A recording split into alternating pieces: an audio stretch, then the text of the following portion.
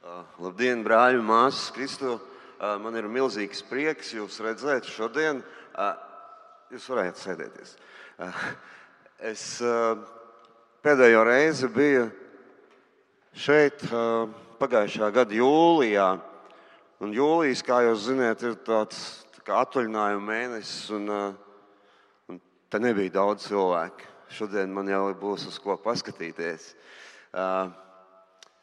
Es šodien braucu no Skrundas puses, un vakar mēs skatījāmies, kad šodien Rīgā ir maratons, un es domāju, man ir jāizbrauc laicīgi, lai es nenokavēju, neiebraucu kādā sastrēgumā, un maratons. Un tad es atbraucām, paldies Dievam, mēs atbraucām ļoti labi un laicīgi, un tad mēs sasveicinājāmies ar Artu, un tad parādījās Valters, un viņi te arī kustējās visu laiku, un man šis rīts asociējās ar kustību. Tiešām ar kustību. Un domājot par šo raksturvietu, ko Artis lasīja, Apostoļu darbi no 21. nodaļas, no 1. līdz 16. pantam, šeit ir stāsts par Pāvilu. Stāsts par Pāvilu, un man personīgi, kad es domāju par Pāvilu, tā atkal ir kustība. Jo man Pāvils asociējās ar tādu cilvēku, kas ir nemitīgā kustībā visu laiku. Kustība. Viens no šī vārda kustība literārajiem tulkojumiem skan norise, kas virzīta uz noteiktu mērķu sasniegšanu. Kas tad bija tas mērķis, uz ko visu savu kristiešu mūžu tiecās Pāvils? Vai tā bija slava, vai tie bija panākumi, atzinība, bagātība? Laikam jau tomēr nē. Teiksim tā, vismaz populārs Pāvils bija gan tajos laikos, kad viņš vēl bija ļoti dedzīgs kristiešu noliedzējs un vajātājs, un populārs viņš arī tikpat dedzīgs bija un populārs bija, kad viņš kļuva par kristieti, kad viņš sastapa Jēzu un kad viņš izplatīja Jēzus evaņģēliju. Lai nu kā, bet kustībā Pāvils ir bijis vienmēr. Runājot par savu dzīves mērķi, Pāvils savā vēstulē Filipiešiem saka, ka nevēlas neko vairāk kā vien zināt Kristu. Viņš vēlas atrasties viņā, būt tikpat taisnīgs kā viņš un dzīvot ar ticību viņam. Ar ticību Jēzum, pat ja tas nozīmētu ciešanas un nāvi.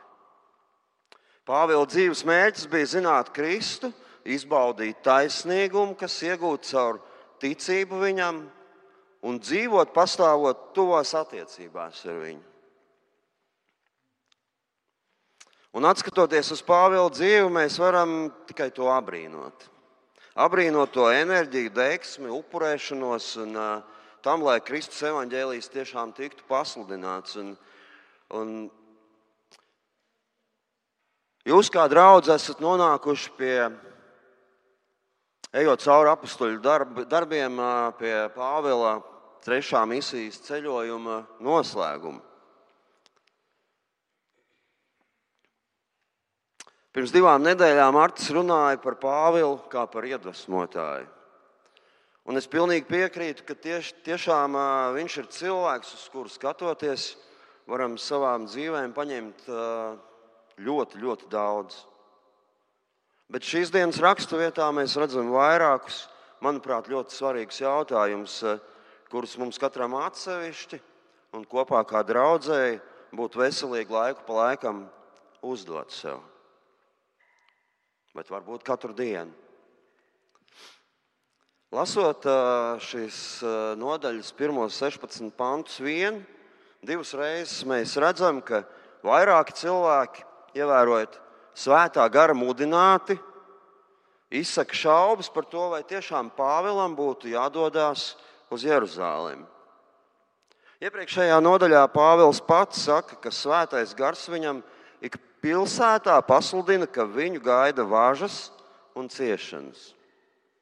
Un zinot, ka viņš vienalga dodas tālāk, gribas tā kā, ziniet, skolotājs kādreiz vai mamma vai tētis pakratīt ar pirkstu: Pāvili, klausies, tu esi tāds Dieva vīrs, un tu tik labi māki sludināt, un tu esi tāds, bet kāpēc tu nepaklausi Svētajam Garam?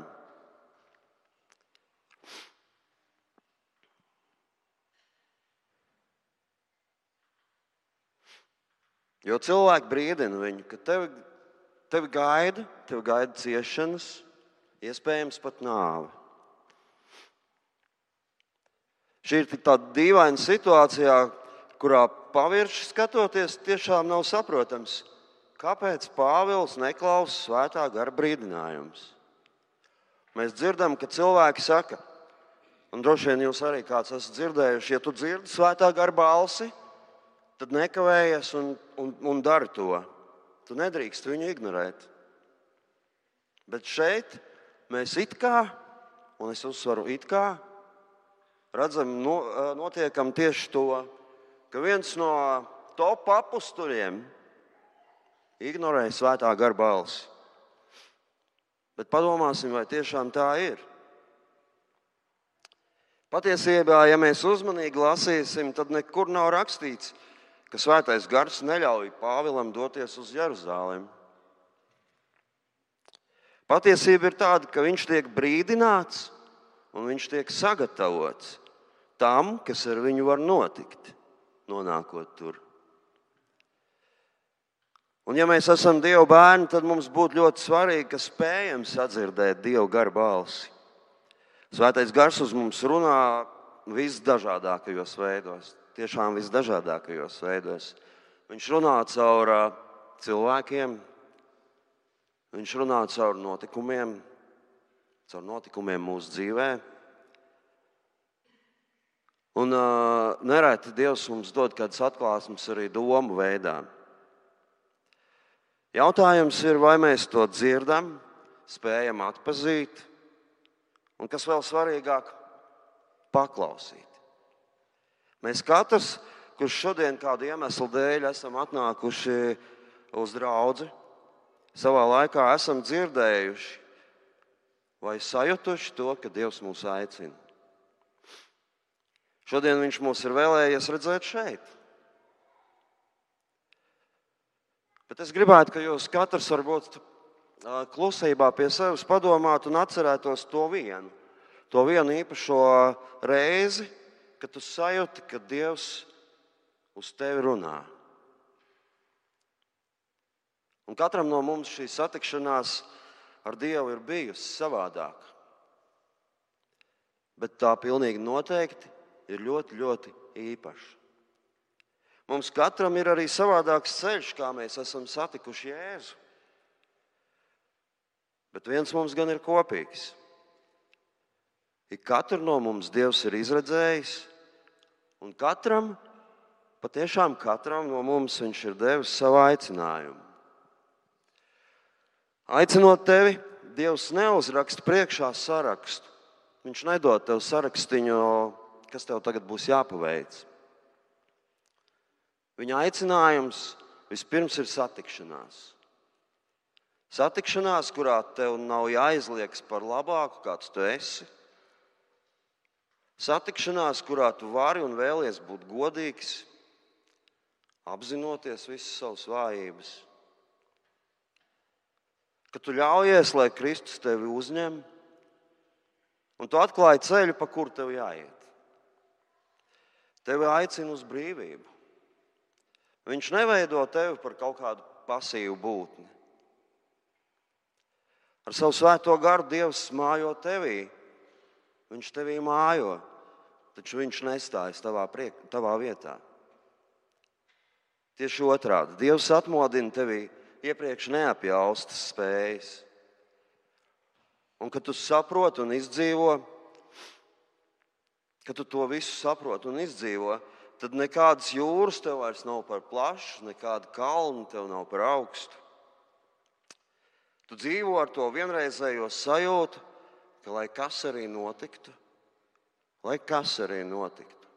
Dievs par visu gādā. Tev ir dota jauna, nezudoša cerība. Un kad mēs atskatāmies uz Pāvilu un viņa nelokamo apņemšanos doties uz Jeruzalemi, tad patiesībā tieši Svētais Gars ir tas, kurš deva aicinājumu tā rīkoties. Un es gribu jautāt tev, vai tu esi bijis kādreiz tādā situācijā, kad saproti, man tagad ir jādara kaut kas, kur rezultātā man būs jācieš zaudējums, izsmiekls, nievas. Ziniet, kādus gadus atpakaļ, kad es vēl strādāju skolā par sporta skolotāju, mēs tādā ciemā strādāju, un šajā ciemā futbols nebija cieņā. Tur cieņā bija basketbols, tur cieņā bija volejbols, bet futbols tā. Bet savukārt es biju baigi lielais fanāts. Man ļoti, ļoti patika futbols. Un tā kā es biju sporta skolotājs, tad man bija iespēja strādāt ar bērniem, un es viņus lēnām ievilku tajā futbolā. Ziniet, vienu gadu izdarīju vienu tādu jocīgu lietu. Es pieteicu ciema futbola komandu, kurās rajona pieaugušo, novada pieaugušo sacensībās, kurā spēlēja tikai skolas puikas un es. Un ziniet, es sev it kā zināju un sapratu to līmeni, uz ko mēs tur ejam. Un es zināju, ka diez vai mēs varēsim kaut vienu spēli uzvarēt. Un pirmajā gadā manas prognozes bija ļoti, ļoti precīzas. Mēs tiešām palikām pēdējā vietā bez nevienas uzvaras. Arī neizšķirtu nebija, lai cik tas nebūtu žēl.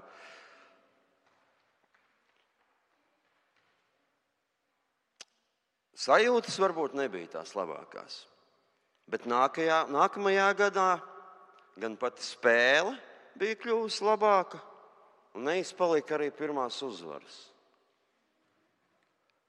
Jā, mēs kulāmies tur pa turnīru tabulas apakšdaļu, bet pretinieks mūs jau respektēja. Kādus talantīgākos puikas uzaicināju uz sporta skolu.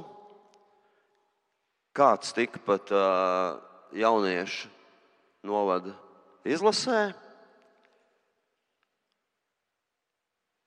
Bet lielākais gandarījums man ir tad, kad pēc daudziem gadiem tie paši puišeļi, jau lieli vīri, man pienāk klāt un saka paldies.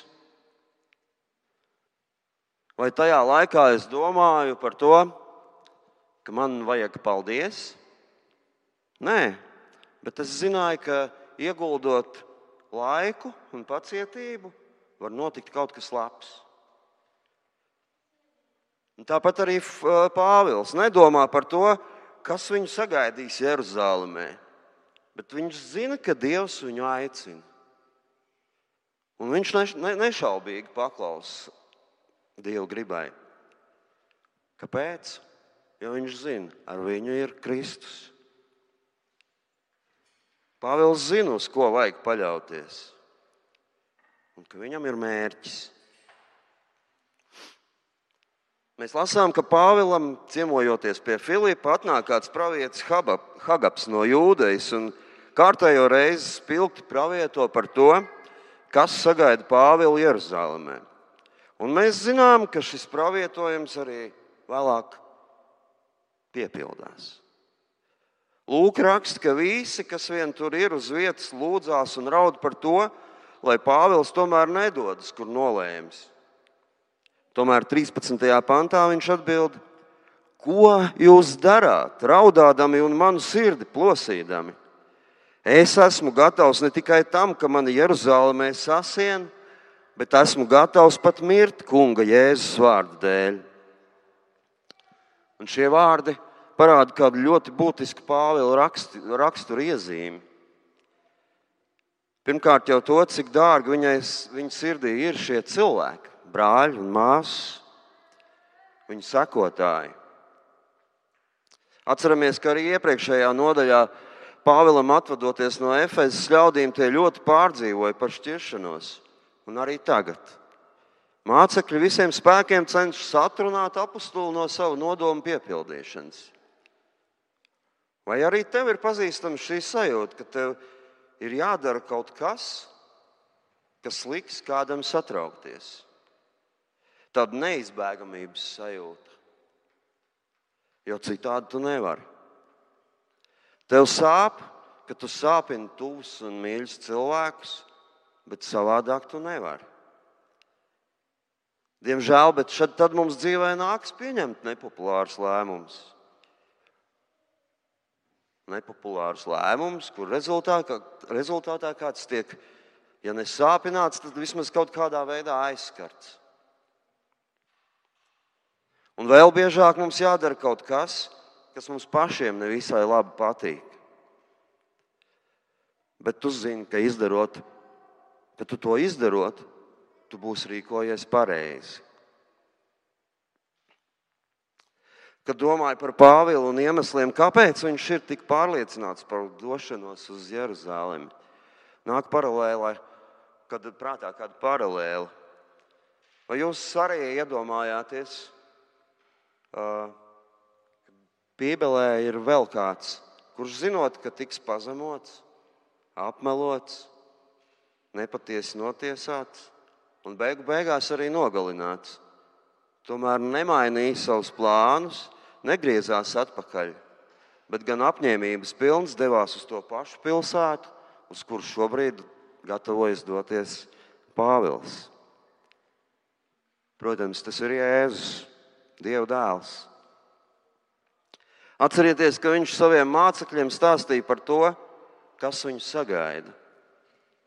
Lūkas evaņģēlija 18. nodaļā no 31. līdz 33. pantam mēs lasām: ņēmis pie sevis tos 12, viņš tiem sacīja: redzi, mēs dodamies uz Jeruzalemi un piepildīsies viss, ko pravieši rakstījuši par cilvēka dēlu. Viņš tiks nodots pagāniem un apsmiets un mocīts un apspļaudīts, un tie šaustīs viņu pātagām un nonāvēs, un 3. dienā viņš augšām celsies. Tālāk mēs lasām, ka mācekļi vēl joprojām šos vārdus nesaprot. Un tīri cilvēciski to viņi arī nevar saprast. Kas tas ir augšām celšanās? Jā, viņi ir pieredzējuši brīnums, ko Jēzus dara, kad viņš ir atdzīvinājis cilvēkus no miroņiem. Bet tagad viņš saka, ka viņš pats nomirs un tad atkal būs dzīvs. Un tas neiekļaujas nekādos cilvēciskas domāšanas rāmjos. Tie, kas ticēja tam, ka Kristus patiešām tiks nonāvēts, pilnīgi noteikti centās viņu atrunāt. Un vispilgtāk, manuprāt, mēs to redzam saistībā ar Pēteri. Pēters, atcerieties, kad Jēzus viņam jautāja, viņš jautāja īstenībā visiem saviem mācekļiem, kā jūs domājat, kas es esmu? Pēters bija pirmais, kas cēlās un teica: tu esi Kristus, dzīvā Dieva dēls.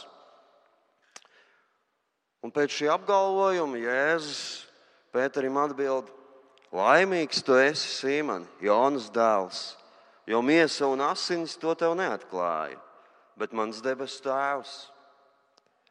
Es tev saku, tu esi Pēteris, un uz šīs klinces celšu savu baznīcu. Un elles vārti to neuzveiks. Man pat grūti iedomāties, kā var justies cilvēks, kuram Jēzus personīgi pasaka šos vārdus. Un es cik saprotu, kur vēl vairāk, ka nekas nekādā veidā taču vairs nevar sagrozīt Pētera prātu, Pētera pārliecību. Varētu pat domāt, ka Pēters saņēmis šādu apsolījumu, vairs nevar nekad kļūdīties. Bet turpat 16. nodaļas turpinājumā mūs gaida nenormāls pārsteigums. Pat tiešām. Un, lai neierunātu savus vārdus, nolasīšu nākamos pantus. Un es aicinu, ka jūs ieklausieties uzmanīgi, ko Jēzus saka Pēterim, vienlaikus atceroties par Pāvilu un mūsu šīs dienas raksturvietu. Tātad Mateja evaņģēlijs no 16. nodaļas 21. un 23. pantā ir rakstīts. No tā laika Jēzus sāka saviem mācekļiem atklāti teikt, ka viņam būs jāiet uz Jeruzalemi un būs daudz jācieš no vecajiem, virspriesteriem un rakstu mācītājiem, un ka viņam jātiek nonāvētam un pēc 3 dienām augšām celtam. Pēteris pieaicinājis Jēzus sānis, norāja viņu, lai Dievs pasargā tevi, kungs, tas nekad nenotiks. Bet Jēzus pagriezies sacīja uz Pēteri, atkāpies no manis, Sātan, tu man esi par apgrēcību. Tu nedomā pēc Dieva, bet pēc cilvēka prāta. Tu nedomā pēc Dieva, bet pēc cilvēka prāta. Šiem Jēzus skarbajiem vārdiem, kurus viņš saka vienam no saviem tuvākajiem mācekļiem, mūs vajadzētu darīt ļoti uzmanīgus. Cik bieži mēs savā cilvēciskajā prātā iedomājamies, ka Dievs mums liek darīt, vai gluži pretēji nedarīt kādas lietas. Un es nekādā gadījumā negribu noliegt svētā gara darbību mūsos, bet bieži vien mēs dzirdam ticīgus ļaudis apgalvojam pilnīgi aplamas lietas. Pie tam viņi to izsaka kā pravietojums vai pasniedz kā svētā gara balsi. Lūdzu, neapvainojieties, bet es dzirdot vārdu salikumus, Dievs man teica, gars man pavēlēja, un līdzīgs izteiciens kļūst īpaši uzmanīgs. Es nezinu, vai tas ir labi vai slikti, bet tas pats Pāvils 1. vēstulē Tesaloniķiešiem 5. nodaļā no 17. līdz 21. pantam raksta: Lūdziet Dievu bez mitēšanas, par visu pateicieties Dievam. Tieši to Dievs grib no jums Kristu Jēzu. Neapslāpējiet garu, nenonieciniet pravietošanu. Pārbaudiet visu, paturiet to, kas labs. Pāvils mūs aicina pārbaudīt visu. Kā mums to izdarīt? Atbilde atkal mums jāmeklē Bībelē. Un 1. Jāņa vēstulē 4. nodaļas sākumā šī atbilde ir atrodama. Jānis raksta: Mīļotie, neticiet katram garam, bet pārbaudiet, vai tie ir no Dieva, jo daudzi viltus pravieši ir izgājuši pasaulē. Tā pazīsiet Dieva garu. Katrs gars, kas apliecina Jēzu Kristu miesā nākuši, ir no Dieva. Un katrs gars, kas neapliecina Jēzu, nav no Dieva. Bet tas ir antikrista gars, par ko jūs esat dzirdējuši. Ka tas nāks, un tas jau tagad ir pasaulē. Kā jau tikko lasīju no vēstules Tesaloniķiešiem, Pāvils saka, ka mums jālūdz Dievs bez mitēšanās. Un tie nav tukši vārdi. Mēs arī Pāvila dzīvē redzam, ka viņš vienmēr un visur paļaujas uz Dievu vadību. Viņš slavē Dievu gan draudzē, gan esot cietumā. Un arī šeit, kā jau lasījām, viņš ar brāļiem un māsām Kristu lūdz Dievu jūras krastā. Jūra vispār ir kaut kas īpašs, un par to varētu vēl runāt daudz un dikti, bet man liekas, lūgt pie jūras, tas ir vispār kaut kas tāds, kas aizkustina gan sirdi, gan prātu un visas dvēseles stīgas. Bet turpināsim. Vēl kāda lieta, par ko manuprāt ir svarīgi domāt saistībā ar šo raksturvietu, ir Pāvila vārdi par to, uz ko viņš ir gatavs. Uz ko viņš ir gatavs Jēzus vārdu dēļ. Pāvils saka, ka viņš principā ir gatavs mirt. Pirmais iespējas. Tie ir tikai vārdi. Bet, ja mēs tā mazliet rūpīgāk padomājam, tad patiesībā tādai gatavībai vajadzētu būt mums katram. Un ne jau Pāvils ir tas, kas aicina mūs būt gataviem vajāšanām. Tas ir Jēzus, kas to jau ir paredzējis. Viņš nekur nav teicis, ka ticības ceļš kopā ar viņu būs viegli pastaiga. Bieži vien kalpošana nes līdz sāpes, vilšanos, neizpratni. Tik daudzas negatīvas emocijas. Un nereti nav brīnums, kad dzirdam par cilvēkiem, kas attālinās no draudzes, kas attālinās no Dieva. Attālinās, jo neiztur spiedienu. Spiedienu kāds neizbēgam nāk līdzi, ja vēlies vairāk kalpot Dievam. Es vismaz savā personīgajā dzīvē to esmu izjutis ļoti, ļoti spilgti. Un jūs jautāsiet noteikti, kā? Kaut vai šīs svētrunas sagatavošanas process. Ja man parasti tas prasa kādas 2 dienas, tad šoreiz tas man nebija. Tas bija ļoti, ļoti garš process. Jo tēmu es zināju jau sen, bet latvietis Linkais iedarbojās un, protams, pēdējās nedēļas laikā tikai pieķerās klāt.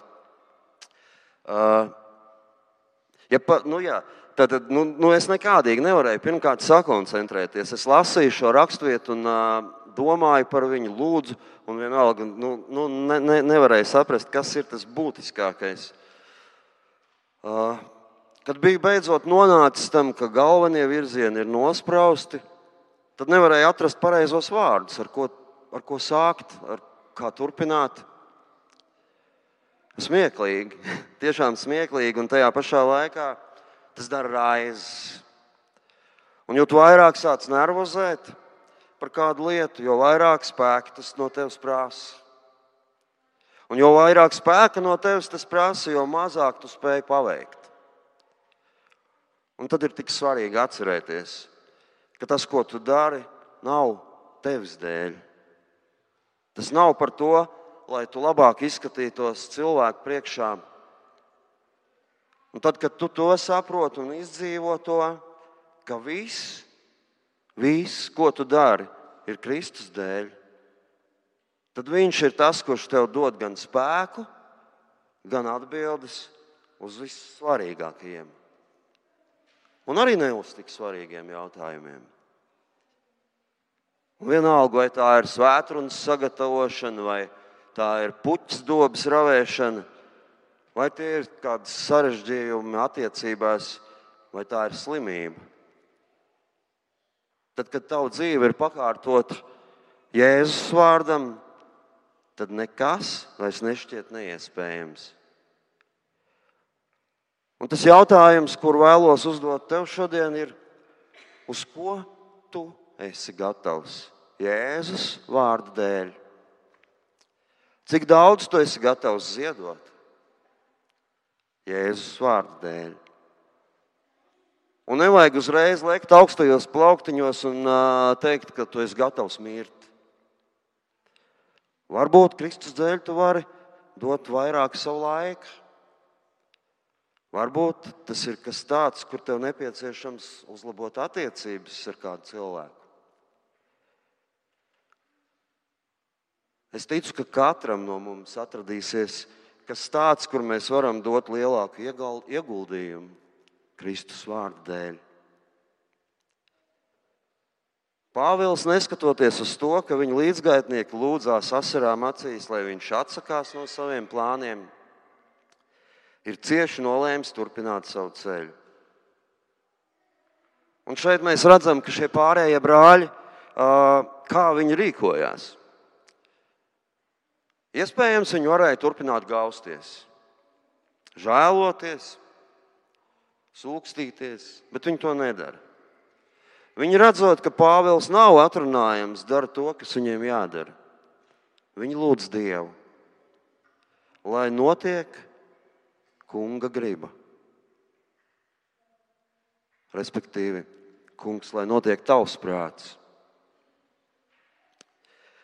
Mateja evaņģēlijas 8. nodaļā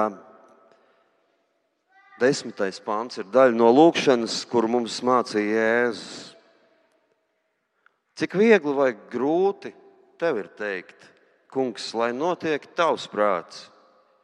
Mēs tik bieži gribam skriet Dievam pa priekšu un savā spēkā visu paveikt, bet pieredze rāda, ka tas nav iespējams. Lai notiek tavs prāts. Šiem vārdiem ir tāda paša nozīme, kā Jēzus lūgšanai Ģedzemanes dārzā. Viņš zināja, kam jānotiek tuvākajā laikā, un tomēr Jēzus saka, tomēr ne kā es gribu, bet kā tu. Kāda ir Dieva griba? Dieva griba ir glābt grēcinieku. Mana Tēva griba ir lai ikvienam, kas skata un tic viņam, būtu mūžīgā dzīvība, un es to augšām celšu pastarā dienā. Dievs vēlas atjaunot grēka sarautās attiecības. Dievs vēlas, lai mēs viņam uzticamies, nebaidamies no viņa. Ticība Dievam un paļaušanās uz viņa žēlastību ietver apņemšanos pievērsties viņam un viņa gribai. Viņa gribai mūsu katra dzīvē. Tā prasa apņēmīgu novēršanos no visa ļaunā, novēršanos no negatīvām. Tas arī prasa gribas spēku, lai saskaņotu savu dzīvi ar Dieva gribu attiecībā uz mums. 40. psalmā, 9. pantā mēs lasām, man ir prieks dzīvot pēc Tēva prāta, mans Dievs.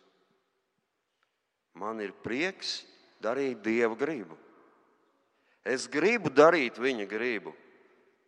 Es esmu laimīgs darīt viņa gribu.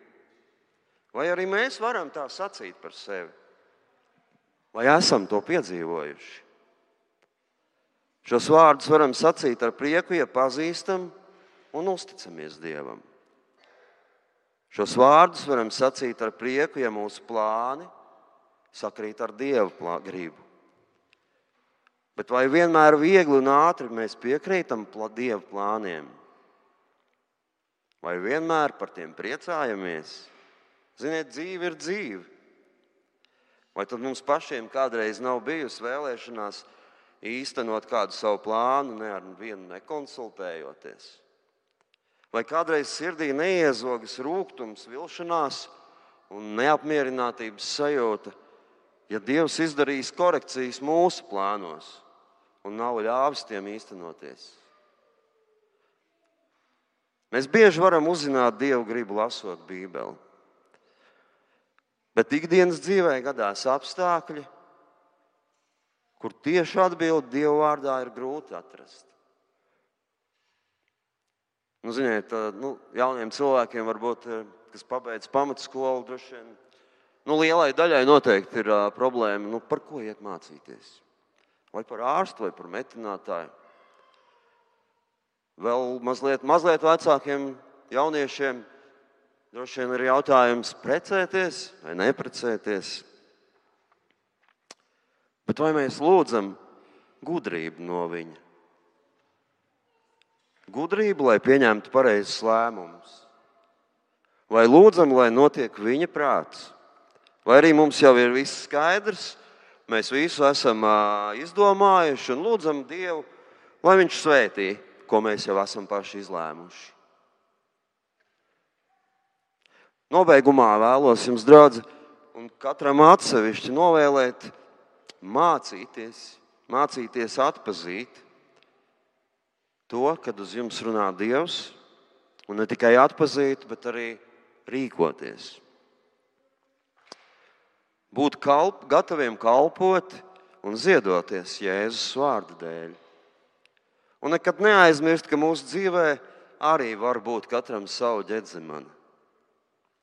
Katram savu Golgātu.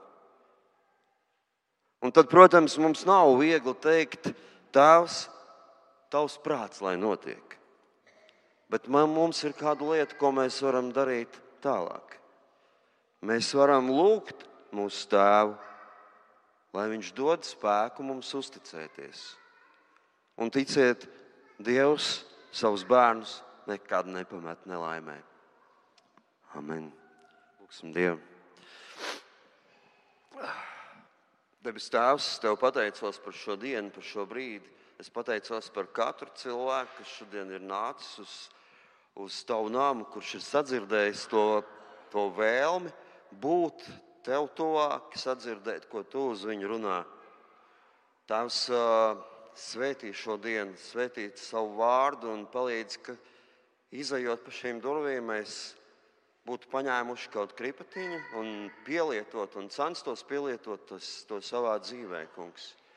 Paldies, ka Tu esi visu mīlošs, visu aptverošs un vienmēr klātesošs.